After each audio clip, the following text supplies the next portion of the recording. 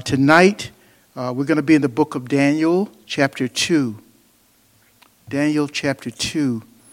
So I'll do a short recap of what we've gone through before because we've already gone through verses 1 to 33. So tonight we're going to pick up at Daniel chapter 2, verse 34. So a quick recap. Nebuchadnezzar wanted to enlarge his group of astrologers, soothsayers, wise people, fortune tellers. So he recruited some young men, primarily Daniel and three others, Shadrach, Meshach, and Abednego, as we know them. They had to meet certain qualifications. They had to be above average intelligence. They had to be handsome, clear in their thinking, willing to learn, and willing to be obedient to the king. And so he brought them in. King Nebuchadnezzar brought them in, and he had this dream of this statue made out of different metals, including clay in the feet. And Nebuchadnezzar wanted to know what the dream meant. Now, typically what the kings do is they tell the soothsayers, the astrologers, the astronomers, what they dreamed and allow them to interpret it. But Nebuchadnezzar was going to take a different approach. He wanted to make sure that they understood what they were doing. So his request was, first of all, you tell me what I dreamed, and then you give me the interpretation of it. And the men that had been doing this for so long, that was a challenge for them. You want us to tell you what you dreamed? How do we do that? And they could always interpret because he couldn't disagree with what it meant.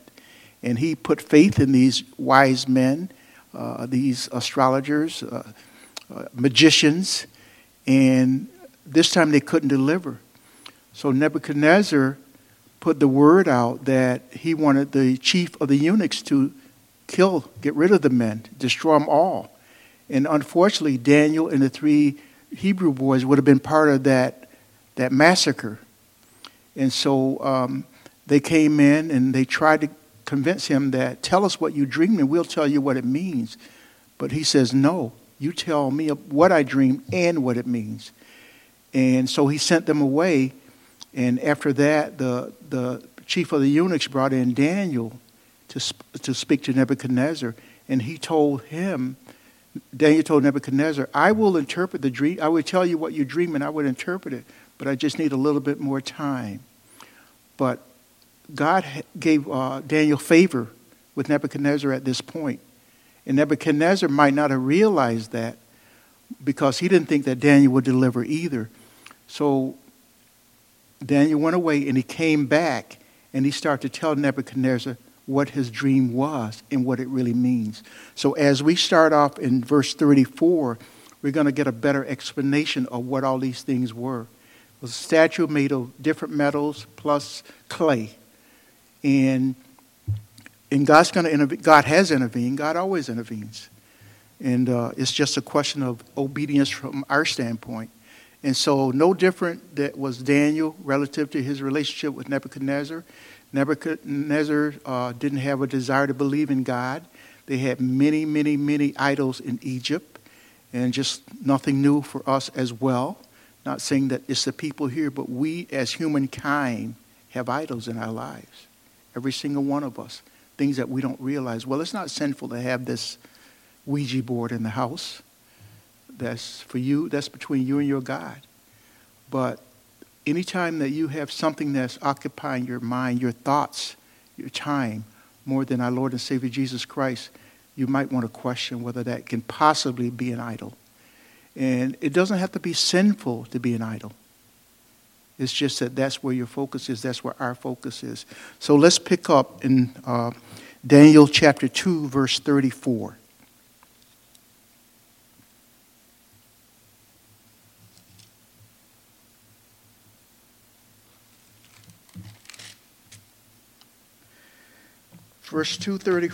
Chapter 2, verse 34 says, You watch while a stone was cut out without hands, which struck the image of his feet of iron and clay and broke them in pieces. Then the iron, the clay, the bronze, the silver, and the gold were crushed together and became like chaff from the summer threshing floors. The wind carried them away so that no trace of them was found, and the stone that struck the image became a great mountain and filled the whole earth. As Nebuchadnezzar looked at this image with awe and wonder, and it was monstrous. It was huge. He wanted to make sure that everybody, first of all, bowed down and worshiped this statue, and secondly, that would cause them to be more obedient to Nebuchadnezzar. Nebuchadnezzar, as we'll talk about later, was the first great ruler of the nation. And so you've heard it said before, absolute power corrupts absolutely, and this is another case where that applies as well. And the stone, this stone, as Nebuchadnezzar was watching this image, the stone smote the images of the feet of iron and clay with such force that all the metals were pulverized, and the wind blew the dust of the image away so that it entirely disappeared. The stone began to grow as a living stone, and it filled the whole earth, taking the place of the image. And this stone that we're referring to in this context speaks of Jesus, our Lord and Savior Jesus Christ. That's what it speaks of. And the stone came in and crushed all of these metals, pulverized all of these metals, and it crushed them to the point where a wind came along and just blew them away. And if you can imagine all these precious metals, the gold, the silver, the bronze, the iron, that they just merely blew away in the wind, that tells you what a crushing force that stone, Jesus Christ, had on them. So he basically destroyed these things. Verse 36, this is a dream that Nebuchadnezzar had. Now we will tell the interpretation of it before the king. You, O king, are king of kings. 37, verse 37. For the God of heaven has given you a kingdom, power, strength, and glory. And wherever the children of men dwell, or the beasts of the fields and the bird of the heavens, he has given them into your hand, has made you ruler over them all. You are this head of gold. Nebuchadnezzar is this head of gold, and everything falls underneath that. And as I said earlier, God made Nebuchadnezzar the first great world ruler. This was God's idea for Adam, but he lost it. So now God is giving Nebuchadnezzar a chance to be the ruler of the world. And there are 5 empires in succession that would rule over Israel. And these empires are represented by parts of the statue's body. As it refers in Daniel 7, the same empires are represented by 4 great beasts. These empires are Babylon, Medo-Persia, Greece, Rome, and the later revived Rome. Each one is shown different from the previous, as indicated by the declining quality of the metal. A stone picturing Christ at his second coming will suddenly destroy the 4th empire in the final phase. The coming of Christ, the final coming of Christ, was that stone that came in and crushed all these empires. And as a result, he still allowed Nebuchadnezzar to rule, but the empires had all been diminished by the mountain or the stone, which is Christ. And Christ, at his second coming, will suddenly destroy the 4th empire in its final phase. And Christ will totally shatter Gentile power, and the result will be the establishment of his millennial kingdom, which will be the ultimate empire, and then continuing on into eternity. So when Christ established his empire, there's nothing that can move it. Immovable, unshakable. And that's the Christ that we know, and that's the Christ that we hook our anchors to.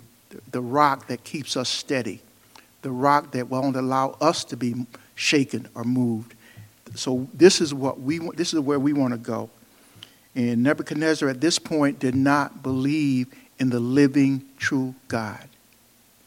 And there are some among us today who still don't believe in the living and true God. And there's consequences to having that disbelief. And Me, from a personal standpoint, I don't know if I would want to get by in this world now without knowing Jesus. I really don't believe I would. I really believe, for me personally, I can't speak for anyone else, but for me personally, it would be a major challenge. And I just often think about our friends, our family who don't know Jesus Christ as our Lord and Savior. How do they cope? You know, we have issues and you know, pray. There's nothing to praying except it just causes you to have a positive attitude. I can't buy that. I won't buy that. How do they cope? What happens when troubles come, when things start to fall apart? What do they resort to? We resort to prayer. We resort to fellowship with our sisters and brothers in Christ. Sometimes they resort to drugs, alcohol, fornication. There's a million things that they resort to. And you ask yourself, if not for the Lord, where would you be? How would you cope with the things that are going? And I know some of us have gone through some things in recent months, and it's got to be a challenge. I would say we all have, regardless of who we are. We've gone through some things in recent months and years, perhaps. How are you coping? How important is Jesus Christ in your life right now? Is he that rock that you can tie yourself to, that you can anchor yourself to? Is that what's keeping you afloat? Or is it something else that's doing it for you? And I would say with certainty, there is no substitute for the love of God. There's nothing that you can buy, nothing that you can earn, nothing that you can create, nothing that you can generate that's going to give you that love of Christ. So my prayer for us all, the world, know and be known. It's so important to have that attitude that this is all we need, because we can spend the rest of our lives trying to fill that void that's been created because of the absence of Jesus in our lives. And we can't make anybody accept him. We can encourage them to accept him. We can fellowship with him. We can worship with him. We can spend time in the Word with him. Everything that it takes. But it has to be a personal decision, because life with Jesus is about a personal relationship, period. He's not interested in stepchildren, grandchildren, foster children, cousins. He wants a personal relationship with you and you alone.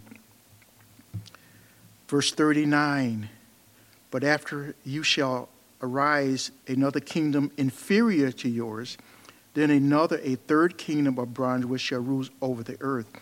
And in this context, the word inferior means lower from an earthly standpoint, on the image of a man as Daniel.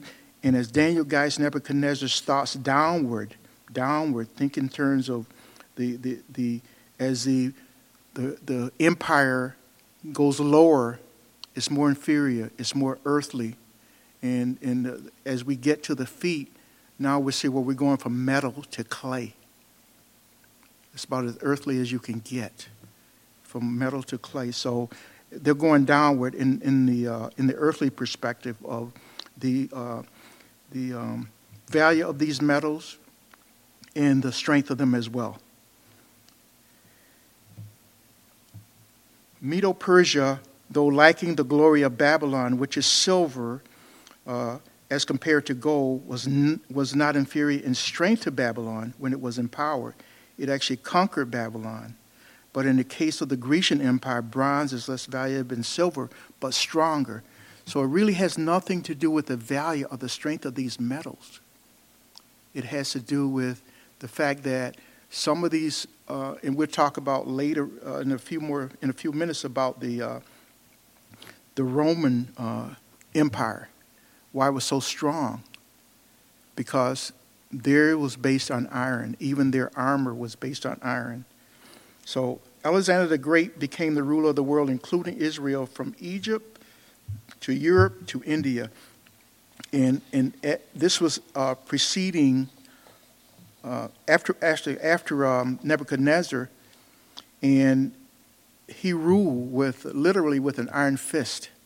And Nebuchadnezzar came in and he was ruling that way. He was a strong ruler, but he just didn't have confidence in what the Lord would have him to do. Even though he was not what we might consider a believer, he knew that he could be taken over at any time. So there was always wondering who's going to come in and take over the kingdom from me, because he's already seen it.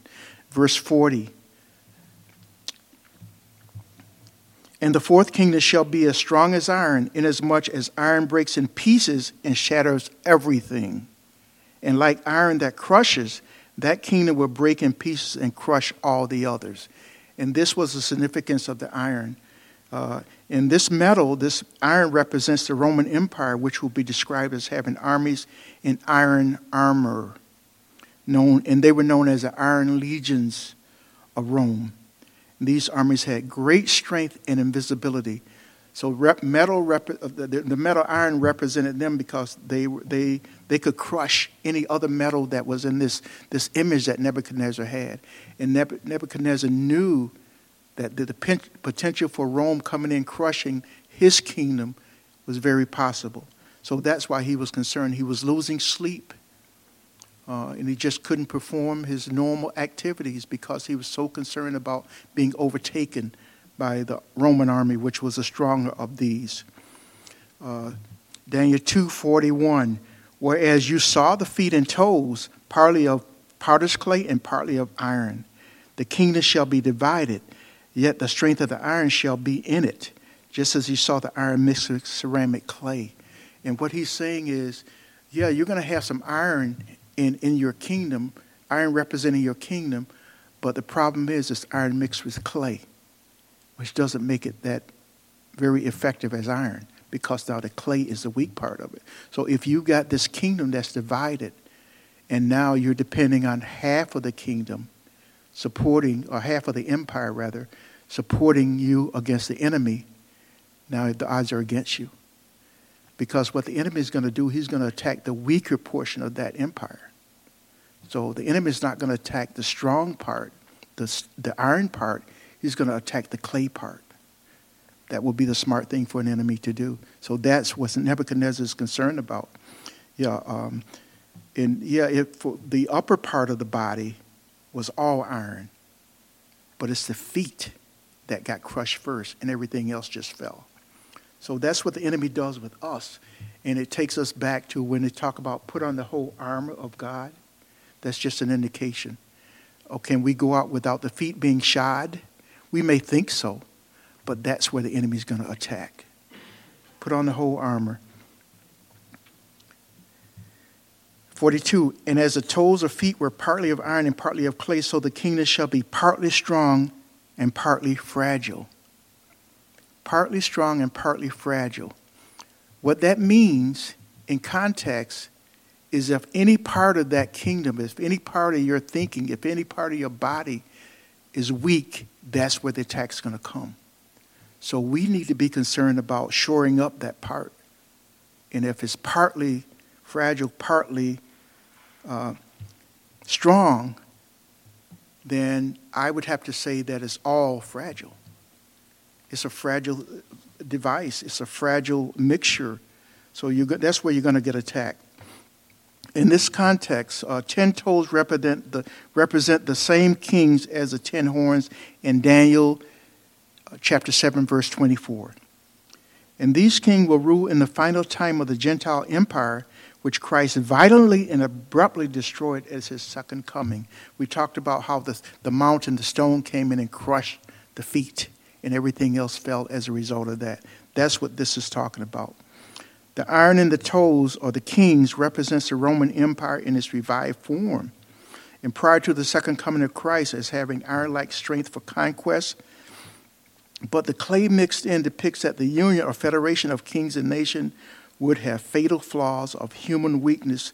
So that is extremely vulnerable. Where's that weak area in our lives?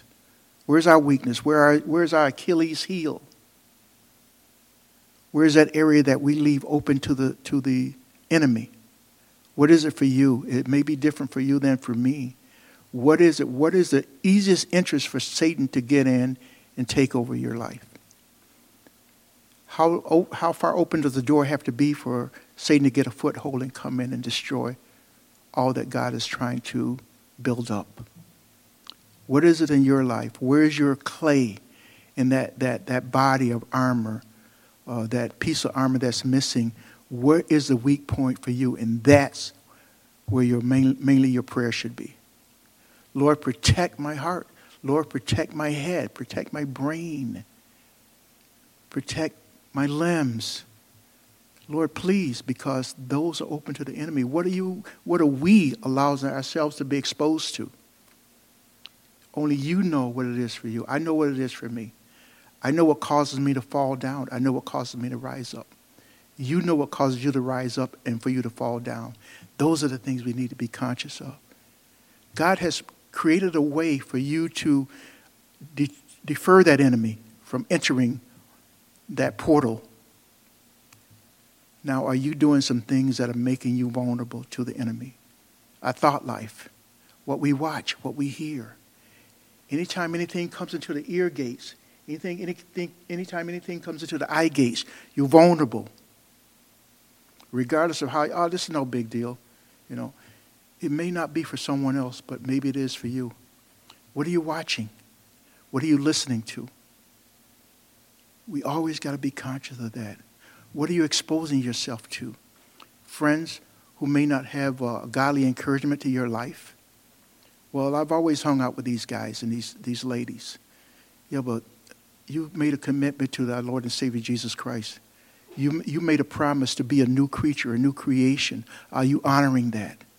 Well, most of the time, that's a definite no. You just said, no, I'm not. Because you're either all in or you're not. What are you exposing yourself to? Be aware of that. Be conscious of that, my friends. That if it's certain things on television that you know are very difficult for you, turn them out, tune them out. If it's the music that you're hearing, and the world has labeled that as Christian music, but there's no reference to Christ in that. I'm not saying just in word, but the message itself. Is it a positive message from a biblical standpoint? Ask yourself that. These books, these magazines that I get in the mail, do they glorify the Lord? Some do. Well, you just gave a definite no, they don't. Because if you got 9 books that glorify the Lord and 1 that doesn't, then you still got a problem. So it's not a matter of numbers, it's just a matter of how that affects you. Verse 44, in the days of these kings, the God of heaven will set up a kingdom which shall never be destroyed, and the kingdom shall not be left to other people. It shall break in pieces and consume all these kingdoms, and it shall stand forever. When God establishes his kingdom, it will stand forever. There is no tearing down. There's no one stronger than our God. No one. And so when you know that he's with you, you don't have to be concerned about those who are against you. There's no one stronger than our God. And that's just not lyrics from a song. It's the truth. No one. And there's nothing that he's not concerned about in our life, in your life, in my life. He's concerned about everything. Don't convince yourself, or don't let anyone convince you that, well, God's not concerned. That's kind of small. Or that's too big for God. It doesn't matter. If a God says he numbers the hairs on your head, what can be less than that? What can he be less concerned about than that? And he doesn't look at it that way. I care about you. I love you. And I want to bring you to me. I want your heart to be, reflect my heart. And that's why he gave us his word. In God's kingdom, ruled by the Messiah is the final rule, never to be replaced. Well, God changed his rules. We see that in our world today. Yeah, we need to do this thing. Well, on second thought, we don't need. At the further review, we thought that we don't really need to do this at all. What are you going to buy into? That's up to you. And you have to make that decision for yourself. Not depend on someone else to say this is what you should or shouldn't do, because they're giving the advice that fits them. It may not be the right thing for you. You pray with that God that you have a personal relationship with. Lord, what will you have me to do?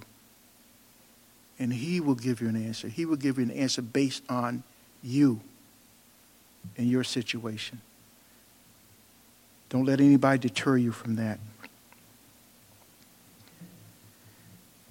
And God has a millennial phase and an eternal future, and it is the same king who rules both.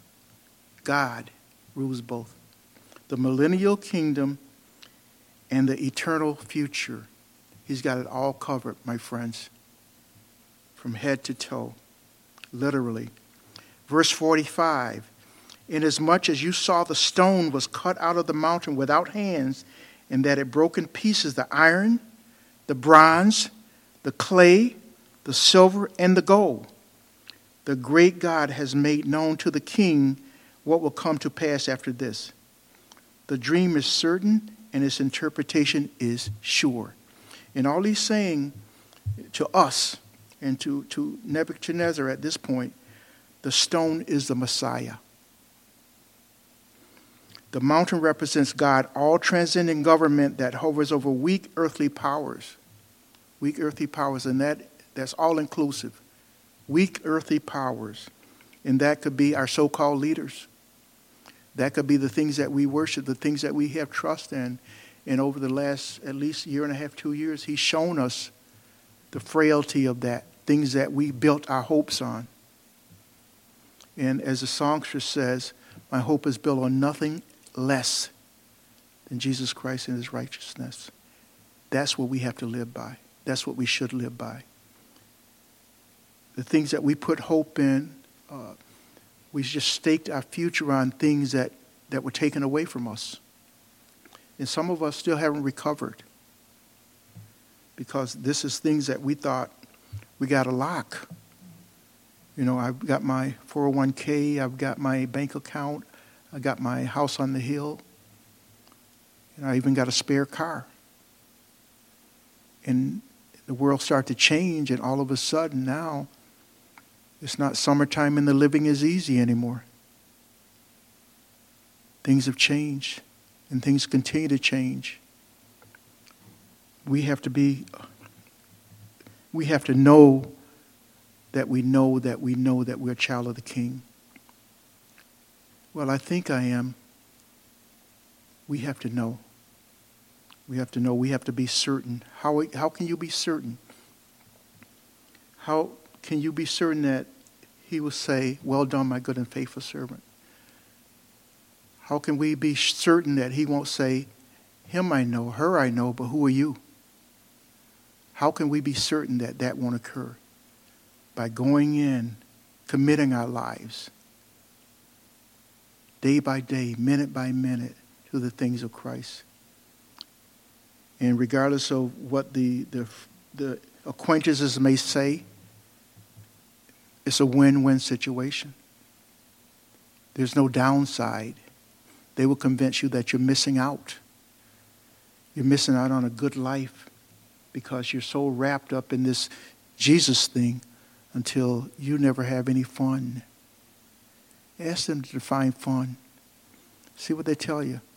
And what you'll realize is fun is why you gave your life to Christ, so you can get away from that nonsense. We're not going to be perfect. We're not going to always get it right. But we're going to get second and third and fourth and fifth chances. He's going to do that. He's going to honor that. If we honor him, he will honor us. It's a fact. So just continue to seek him in everything. Messiah is, in this context, cut out of the seven realm by God, which is in accord with the Son of Man coming without hands. And without hands speaks of the fact that the Messiah comes from God and not of human origin or power. This is not man-made. This is not a God who's controlled by, the talking heads and the powers that be. This is a God that is all-encompassing. This is a God who rules over all. And he allows things to happen that we don't understand. That's why as we read the Word of God, sometimes we see the word mystery. And there's a reason for that. There's a reason why he's put certain mysteries in our lives. If we are know-it-alls, if we understand everything that happens that doesn't happen, then why do we honor God, a God that does that? Why do we honor him? Why can't we make decisions for ourselves? And most of us sitting here tonight have made decisions for ourselves. Didn't always turn out good. We have to be careful of that, making sure that our words, our deeds, our will, our way is lined up with God's. Our Lord and Savior Jesus Christ. We always have to make sure that. And it's tough. I'm not going to stand here and say how easy it is. It is not easy. It's not easy being obedient to God or anyone else for that matter. It's a challenge for us. It's not easy being religious in the sense of committing ourselves to reading the Word every day. Attendance service, because it's not about us, it's about the people that we get to bless, the people that we get to encourage, the people that encourage us. That's what this is all about. So we have to stop thinking in terms of what do I get out of this? What's in it for me? We have to think in terms of we are here to encourage one another. We are here to be encouraged by one another. And that's how we need to think. Too often we get in so wrapped up in just thinking of ourselves until we just lose the whole focus of what this is all about. If you're not honoring others, you're not honoring Jesus. If it's all about you, then you're not honoring Jesus. Not at all, regardless of how you feel about it, you're not. And this cut out of a sovereign realm by God, which is in court with the Son of Man coming without hand, speaks of the fact that the Messiah came from a virgin birth and resurrection, as well as a second coming, is attributed to his supernatural origin. There's nothing natural about this. There's nothing natural about a virgin birth. There's nothing natural about resurrection. This is all supernatural. Our God, the God that we serve, comes from a supernatural origin. And we need to continue to focus on that and knowing that it's all we need. It is really all that we need. Daniel 2, chapter 2, verse 46. Then King Nebuchadnezzar fell on his face, prostrate before Daniel, and commanded that they should present an offering and incense to him. Verse 47, the king answered Daniel and said, "Truly, your God is a God of gods, the Lord of kings, and a revealer of secrets, since you could reveal this secret." And Daniel's faith in God made a major impact on Nebuchadnezzar.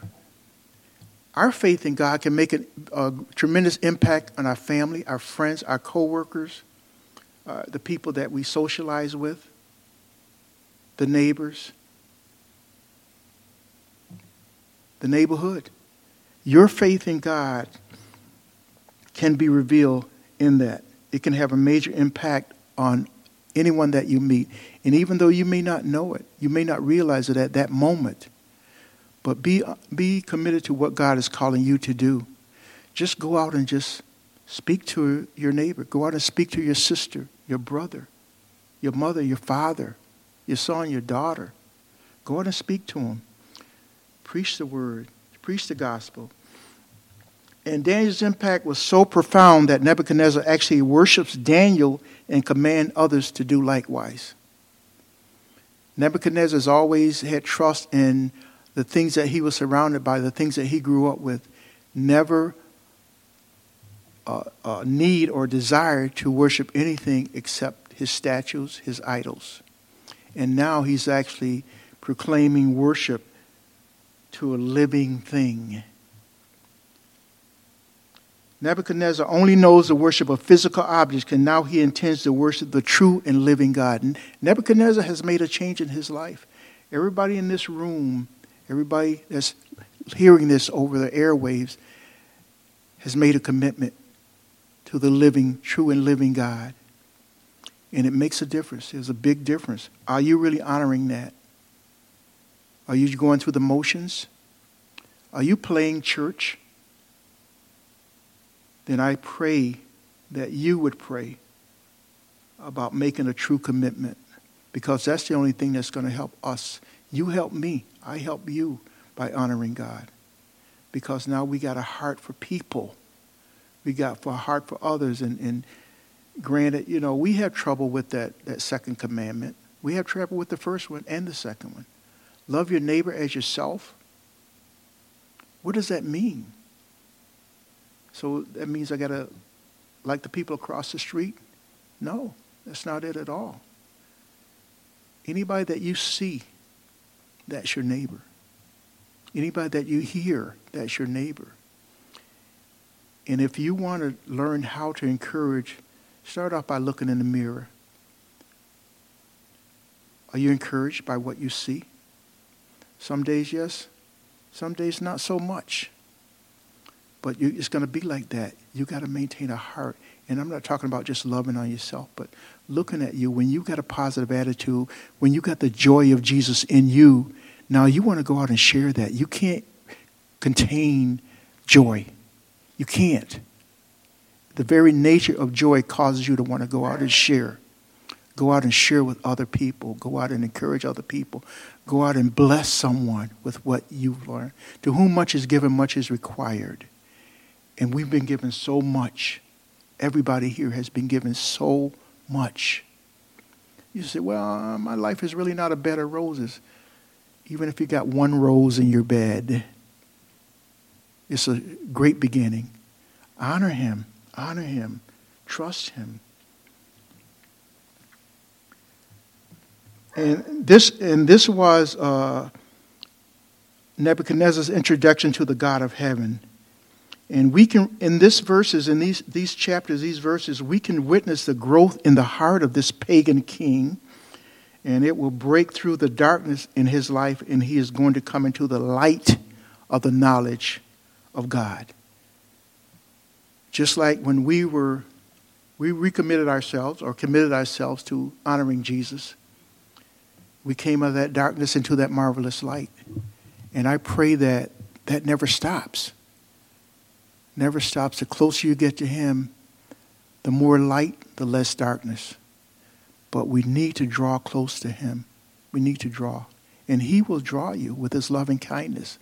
But you got to be open to receive it. He wants to draw you in. He wants you, and I'm not going to say he wants you to be happy. He wants you to be beyond that. He wants you to be joyous. You can hold happiness in, because you can make yourself happy within the confines of your home or your house. But joy, it causes you to want to explode. So you got to get rid of some of it. Otherwise, you're going to implode. That joyfulness. I want my friends, I want my family to know the joy of the Lord. So live it.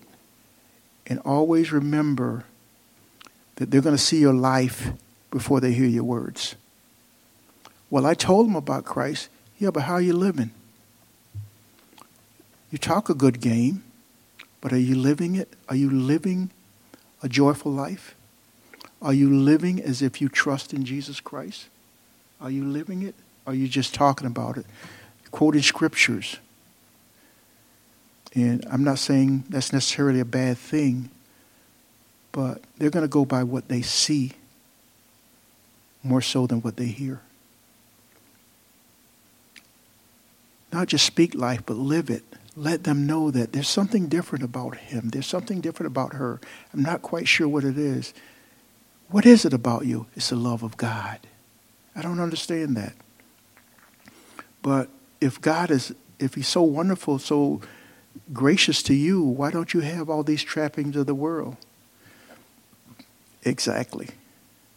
That's why I don't have the trappings of the world. God showed me that I can live without all this stuff.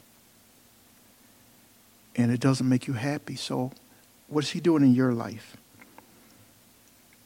Verse 48. Then the king promoted Daniel and gave him many gifts, and he made him ruler over the whole province of Babylon and chief administrator over all the wise men of Babylon. 49. Also Daniel petitioned the king, and he set Shadrach, Meshach, and Abednego over the affairs of the province of Babylon, but Daniel sat in the gate of the king.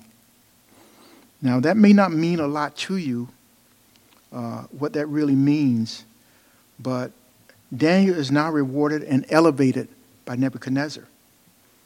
But he does not forget his 3 Hebrew friends. That's important. Again, he does not forget his 3 Hebrew friends. They also receive high positions in the government of Babylon. Daniel is now the one who confers with Nebuchadnezzar. Nebuchadnezzar trusts him in everything now. He's already proven that he's a godly person, and Nebuchadnezzar now understands what it means to be a godly person. His wise men could not tell him of his dream or interpret it. Daniel was able to do that. But what Nebuchadnezzar realized, that Daniel could not have done that unless it was the will of God. That's what changed his mind. So this God is real, huh? Yeah, Nebuchadnezzar, God is real. I thought I could put confidence in my statutes, my wise men, and my kingdom. No, Nebuchadnezzar. That stone will come down and crush everything. That was your dream. That was your concern. And now you know that stone or that mountain, it supersedes every other kingdom that's on earth. It supersedes every earthly kingdom, because when God comes back, all that's going to be demolished. They also received high position in government, and Daniel was placed in a position of sitting in the gate and being a judge and a Supreme Court justice. Daniel is now the one who confers with Nebuchadnezzar, judges the people, and acts in the capacity of prime minister of the kingdom of Babylon. Daniel has now joined the ranks of 2 other people that we've heard of in the Word. Lot. Lot sat in the gate of Sodom, and he was a judge. In the book of Genesis, he was a judge. He's also joined the ranks of Mordecai, which some of us have heard of in the book of Esther, who sat in the gate and was also a judge. And when you read these accounts and you look back and see where these men came from, it should be really amazing. So what that lets you know is that God can use you whoever you are, wherever you are, whatever you are. And I just want to remind you that Moses started in a mansion, but he ended up in the desert. David started in the desert, but he ended up in a mansion. So it's not like some religious systems believe that this is what you're going to be, this is what you're destined to be for the rest of your life. On the contrary, God will use you in whatever way he sees fit. Now, here's the rub. He also honors us by giving us free will. Well, God, that's not my strength. I really don't want to do that. I'd rather do something else. Okay, now who's God? Now who's got monopoly on wisdom, discernment? Basically what you're saying is, as a fool would say, no, God, I don't choose to be that way. I'm a shepherd, and that's all I ever desire to be. God, I was born in this mansion, so this is where I want to live my life. I don't want to be subjected to the hardships of life, relatively speaking. God says, no, I got a plan for your life if you just let me work on you. So no matter what he's doing, my friends, there's a plan. Always a plan. He doesn't do anything by chance, by coincidence. He has a plan for you. So it may not be where we want to go. It may not be who we want to be. But I want to be like them. I want to have all the stuff that they've got. But my child, that's going to destroy you. So I'm not going to give you that. So he will let you have your way.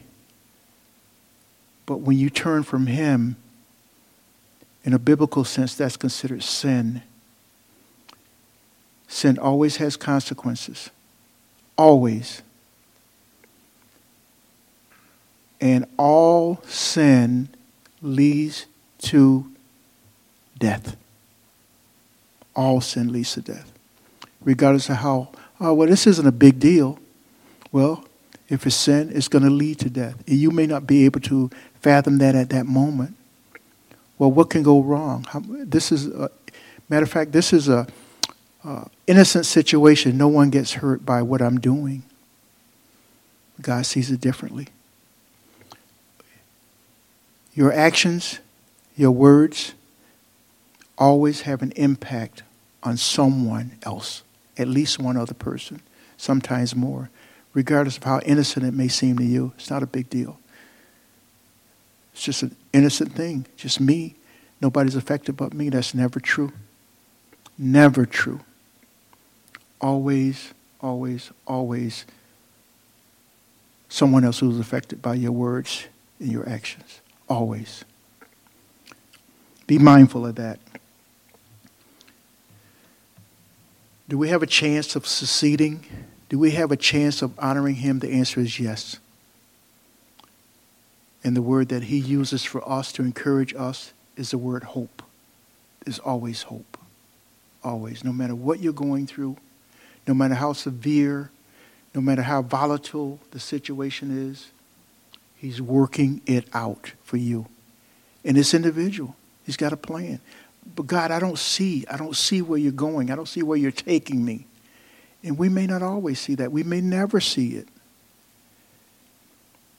And there's another word that comes into play. The word is called trust. Trust. And these are words that we struggle with. And I'm not going to mention obedience, because I know that's right up there in the top 3, probably. So trust in him. Will you trust him? Can you trust him? The word is yes, you can. The question mark is, will you trust him? So important, friends. And don't always be too concerned about the outcome. Because no matter what he shares with us, but Lord, where are you going? Where are you taking me? I'll tell you when we get there. But I need to know now. So think about this. If he told you where he was taking you, would your opinion of that change depending on your perspective? I want to go there, so let's hurry up. I don't want to go there, so now you got to drag me. More than likely, we're not going to be satisfied with the process that he's using, and that's why he won't reveal it to us sometimes. You're not going to be content. And we have a tendency of never being content. All of us. No excuses. No exclusions from that. We all have a tendency never content with what he's doing. Even if it's in our best interest. We want to change the situation. Trust him in everything. Last point. All things are possible.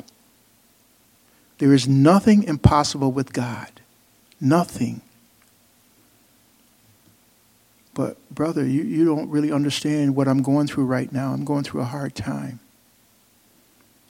A lot of people are going through a hard time. But how do I get encouragement? You get encouragement by giving of what he's given you.